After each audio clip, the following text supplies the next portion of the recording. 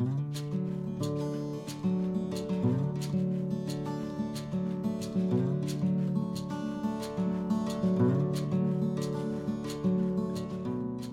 and welcome to Third Floor Views, a production of Chesapeake Family Life, where we talk about health, education, and living with kids. I'm your host, Laura Boycourt. Today, we'll be talking about the importance of crafting and what it provides for the community. Joining us are Judith Carr, owner of I'm going to say it wrong, Bumbershoot Sleep Sacks. Did I get it right? It's Bumbershoots by Nana. There you go, by Nana. Amy Blair, owner of Sun Blair Jewelry, and Nicole Stokes, owner of HGE Designs. Thank you all so much for being here today. Thank you. Thanks. You bet. So as I understand it, you're all from the Baltimore, Anne Arundel County area. Is that right? Yes. Yeah.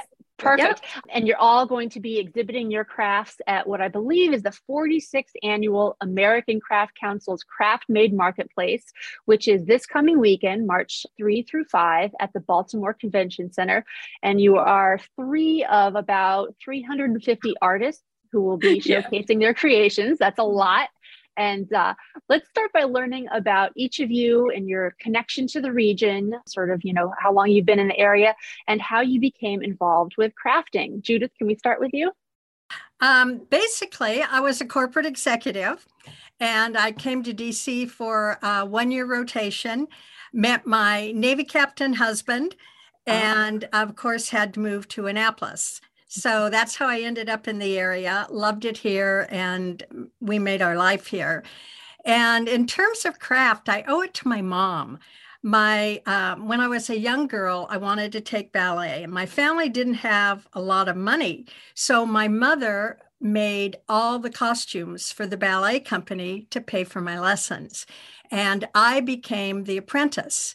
So early on, I learned the art of sewing, matching colors, textures, and all of that.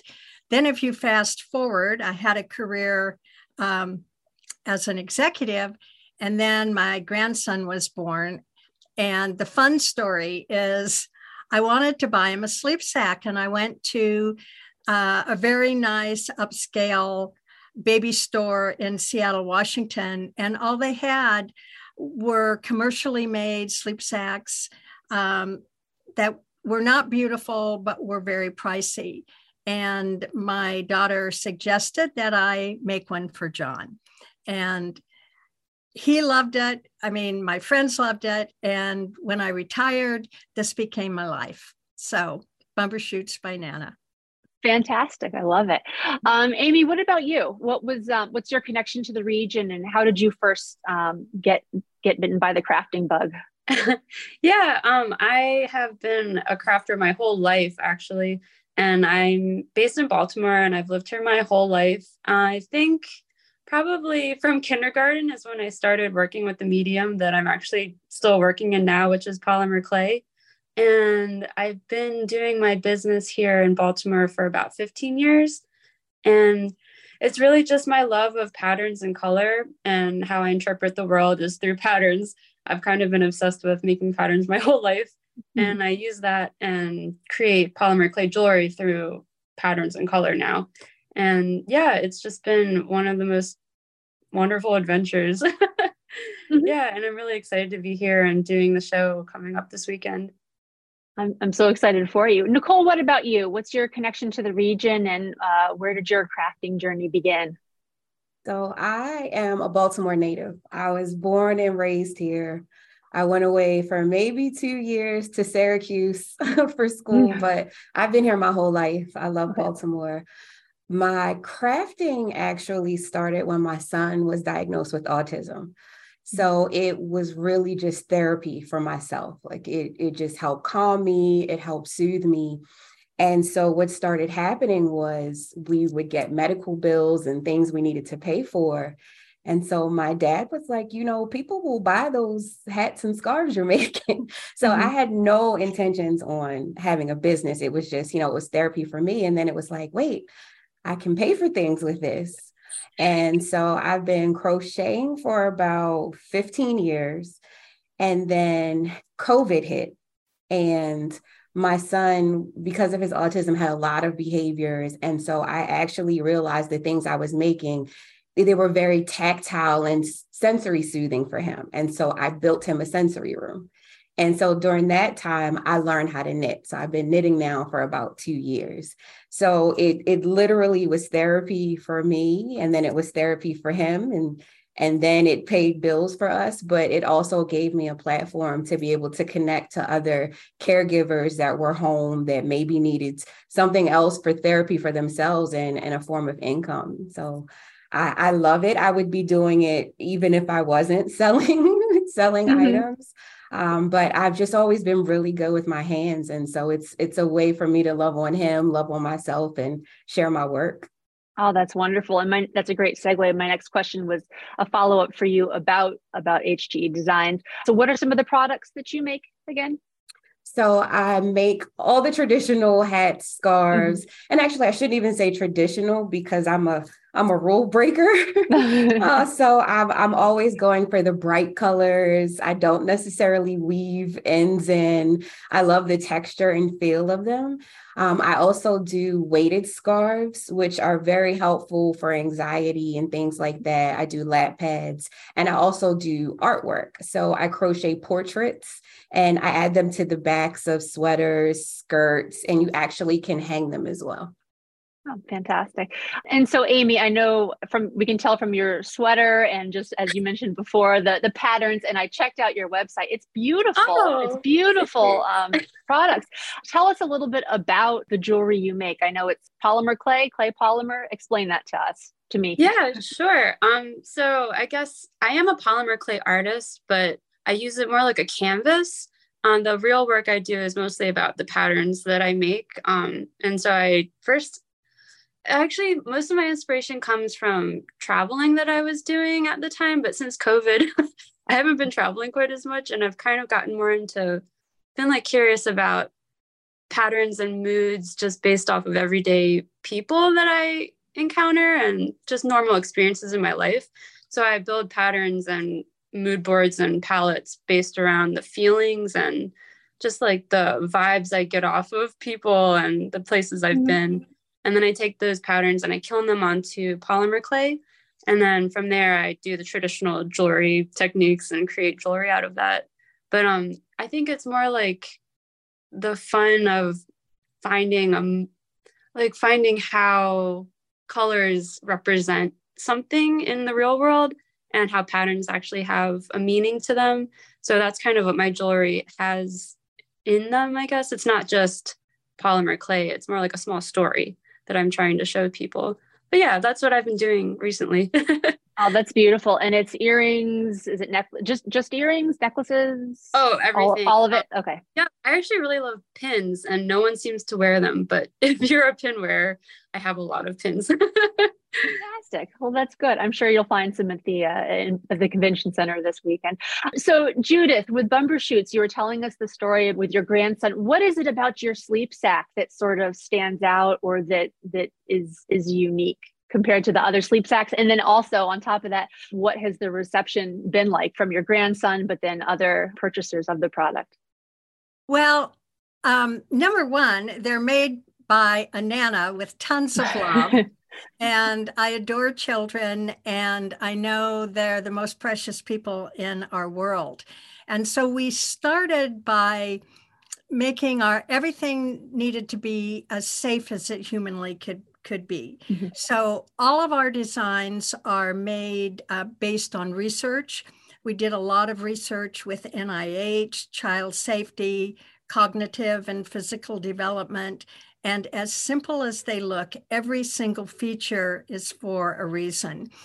The reason mine are different, they're all reverse lined, and I use a lot of color and different textures because part of tactile development is baby's touch. And we also catch moms and dads petting them as well. And so the best feature, they have snaps at the chest. And in all the research we did, the competitive analysis and all the things that we needed to do for marketing, we are the only sleep sack that actually has snaps at the chest so it cannot ride up over the baby's face. So as the baby starts getting more physical and they flip, the whole thing flips with them. And it's a huge safety factor. And we've actually been winning a few design awards because of the difference. And what was the rest of the question? Oh, no, how did your grandson like it? Well, of course, he liked it. Yes. And he's 9 years old now, and he still carries his blanket that Nanny made for him. And with the soft fabrics, he still, at 9 years old, likes his blanket. So he liked it. And then my relatives and friends wanted me to make things for their children. And then now I get to make them for the community. And it is such a joy because the parents come in, they tell me their stories. I actually can design for individual babies, like babies with special needs. I've designed sleepwear for babies with feeding tubes. And I feel like it's something I can give back for all that I have in this world. Oh, and that's wonderful. Very that's grateful great for that. That's wonderful to be able to individualize and the care and attention that you put into that, which is wonderful. Well, you mentioned, I don't know, all of you seem to have mentioned, this personal connection with crafting. So my next question is, why is crafting so important? What does it provide for the individual, which you've already touched on a little bit, the family and the community? So if we're thinking about crafting, it's not just the products, but just, what it can do for everyone involved. What are your thoughts on that? Amy, would you like to start? Oh, sure. So I actually think of craft as problem solving. I don't know how everyone feels about that, but I think it's important from that standpoint, especially just because problem solving is life, basically. And I also think that craft is building, and that's super innately human. And I feel like it's super important nowadays, especially, to understand where your products come from and the human behind that. So I think it gives you a connection to the products you choose to bring into your life. And I think that brings more meaning into your life through knowing the connection behind the product. And who doesn't want more meaning in their life these days, especially now? Yeah, I think that's what craft really means to me. Well, that's great. So more sort of meaningful and intentional purchasing, and sort of this world where it's all about the stuff, just, knowing that there's someone behind it that cares and, invested a lot of their time and energy and emotions into it. That's great. Let's see, Judith, what about you? I think crafting for me is, I look around and there's so much talent in this world, and each of us has a gift of some kind. And crafting enables people like myself to have an outlet for whatever gifts I have. So it allows me to be creative. It's something that augments my life. I don't have to just think about the daily mundane things. I get to go to my workshop and I get to create, and it's wonderful. And it really gives me a sense of belonging to this community. My first place that I went to sell my products were First Sunday in Annapolis. And it's an amazing group of artists with all kinds of crafts and talents. And we all get in these little tents and people come by and you can tell your story. I get all of the stories people want to tell me, makes my products better. I just think crafting is the best thing ever. Wonderful. And Nicole, what about you? Why is crafting so important for you and just in general? I think literally everything these ladies said. It was problem solving for me in the process, and not even realizing it until I had made something. I'd never imagined that a scarf, because of how it felt, the textures would be able to help my son, and it would be able to help calm and soothe me. There's so much energy and love that you put into something that you're making by hand. And I feel that people reap the benefits of the love that goes into a product. And it's unique. I could make the exact same scarf 10 times, but each one will still be different. And I think that's very descriptive of just people in general, that the world is filled with all of these amazing people with gifts. And it's, it's a tangible gift from a person that made it. And so, and also once people find out the why behind why you create, they may not have even been interested in your products, but then it's, when they find the why, your story and the drive and the love that you put into it, people really support. And that's very meaningful to me as well. Absolutely.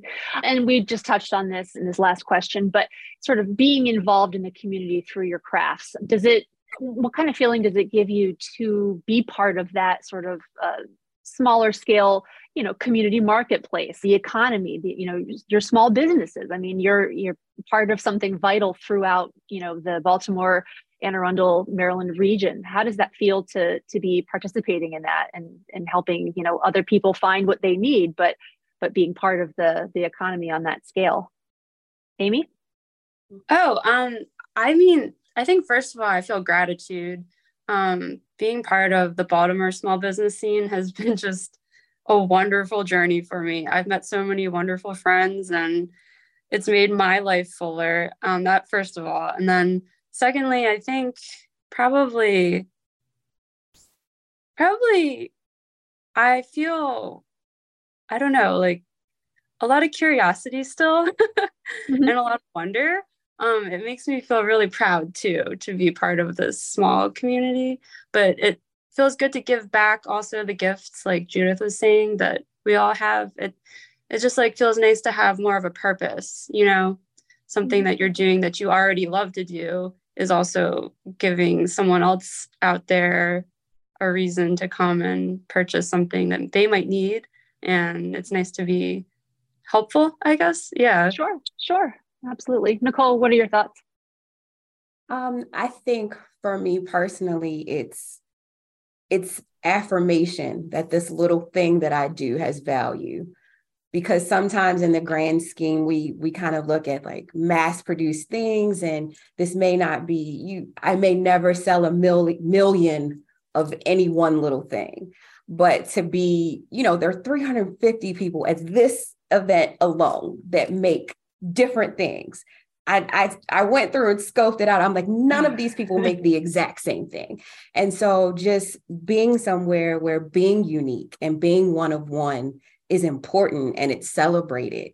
And you get to meet people that you otherwise wouldn't meet. I've met so many people that the only thing we have in common is that we knit or we crochet. So just being able to meet these amazing people that do this one little thing that we both have in common. And then from there, it opens all kinds of doors because, you have that one thing in common, and then you get to share other life experiences with each other that you wouldn't normally you wouldn't have to have a chance to experience and share.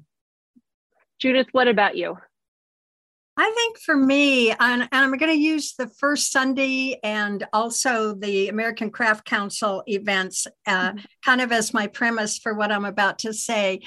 I think the opportunity to meet people and talk to them about their children. Everybody has a child, a grandchild, a niece, a nephew, or a friend's child. And so they'll come to me with a story and they'll want to have the perfect sleep sack for a gift. And so if I don't have it, I design it and they get a totally custom sleep sack. But the reason or the thing that to me is so much fun and so rewarding is the babies actually really sleep better in these. So they'll buy one for a first baby, then they'll come back for the second baby, or they'll come back and say, after my child used it, the cousin used it, and then the second cousin. And so we've created a community of people with a like purpose, a like story, and we have a product that is useful to just about everybody in some form. And that's such an exciting thing for me. Oh, absolutely. So we've touched on this a couple of times, but the Craft Made Marketplace this weekend. Nicole, you said you scoped it out a little bit.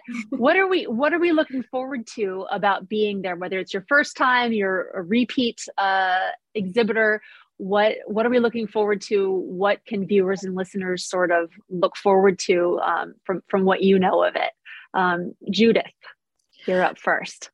I've done a few of these, yes. And you walk in the room and there is an energy like nothing else.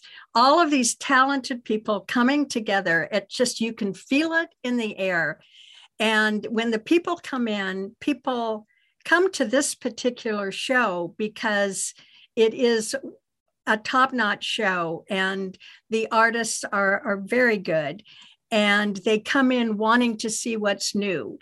And so they bring an energy, and it's a particularly well-run show. I've done it for a while, and these people have it down. They are really good at it. They make our jobs easier. It's just a great event. Fantastic. Nicole, what are you looking forward to seeing? I believe it's your first time. Yes. So what are we looking forward to? I've done I did the virtual community in 2021. So this is first time in person. Just being able to share with people what I do and why I do it.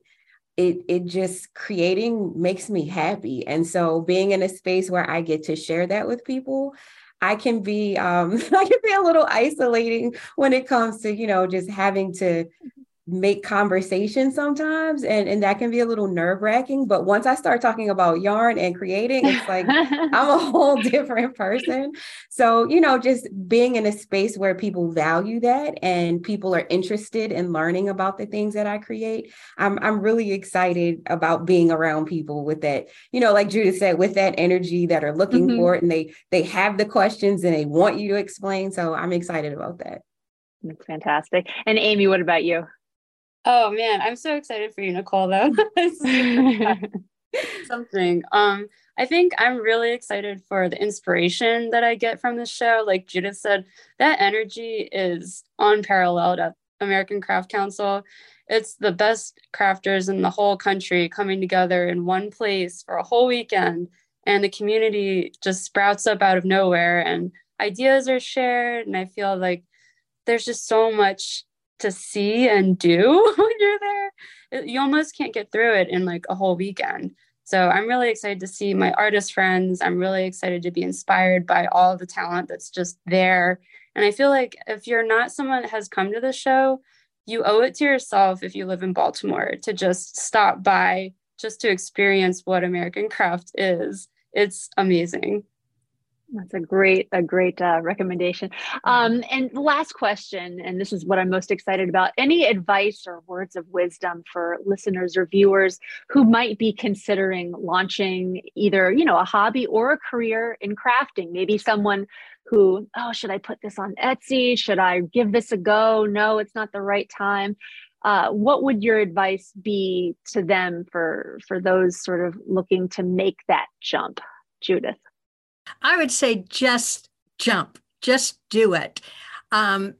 Once you get into it, it's amazing the opportunities that show up at your doorstep.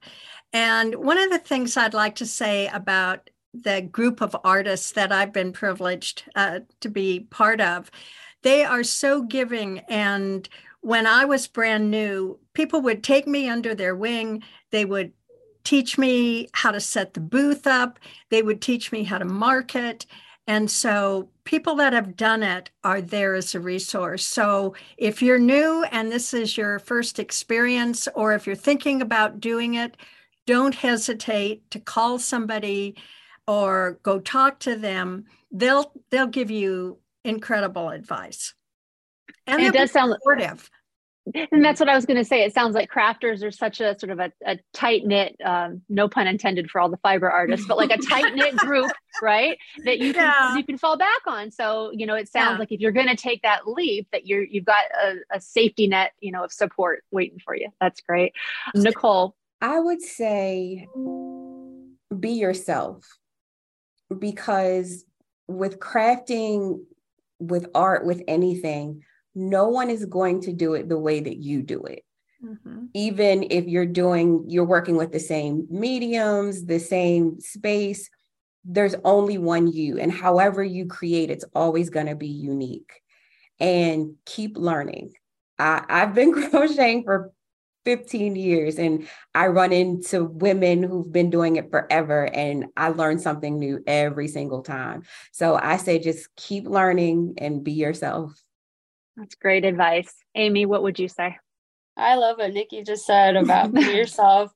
I think one of the hardest things I had when I started my business was finding my own voice and being authentic. I think we probably all struggle with that. But once I found just letting go of that and just making the art that was me and putting it out there, that made it so much easier. And I guess maybe my last advice would be, what's that wonderful quote? It's like, don't let perfect be the enemy of good. I think that hangs up a lot of people before hanging them up, starting something, even like small things, but especially a business, is we let like all the things get in the way of like, oh, it's not perfect. Maybe I shouldn't put it out there. But I think if you're excited about it and you've created it and you want to share it, then you should just share it. Well said. Well, you can see all of these three ladies and 347 other exhibitors at the Baltimore Convention Center this weekend, the 3rd through the 5th. It's very exciting. I'm excited for all of you. And thank you so much to Judith Carr, Amy Blair, and Nicole Stokes for taking the time to chat with us about the importance of crafting and what it can do for the individual and the community. And thank you to all of our viewers and listeners as well. Make sure you visit ChesapeakeFamily.com for up-to-date local information on home, health, and living for today's Maryland parent. This episode will be archived on ChesapeakeFamily.com in video and podcast format. I'm Laura Boycourt with Chesapeake Family Life and Third Floor Views. Thanks so much for joining us.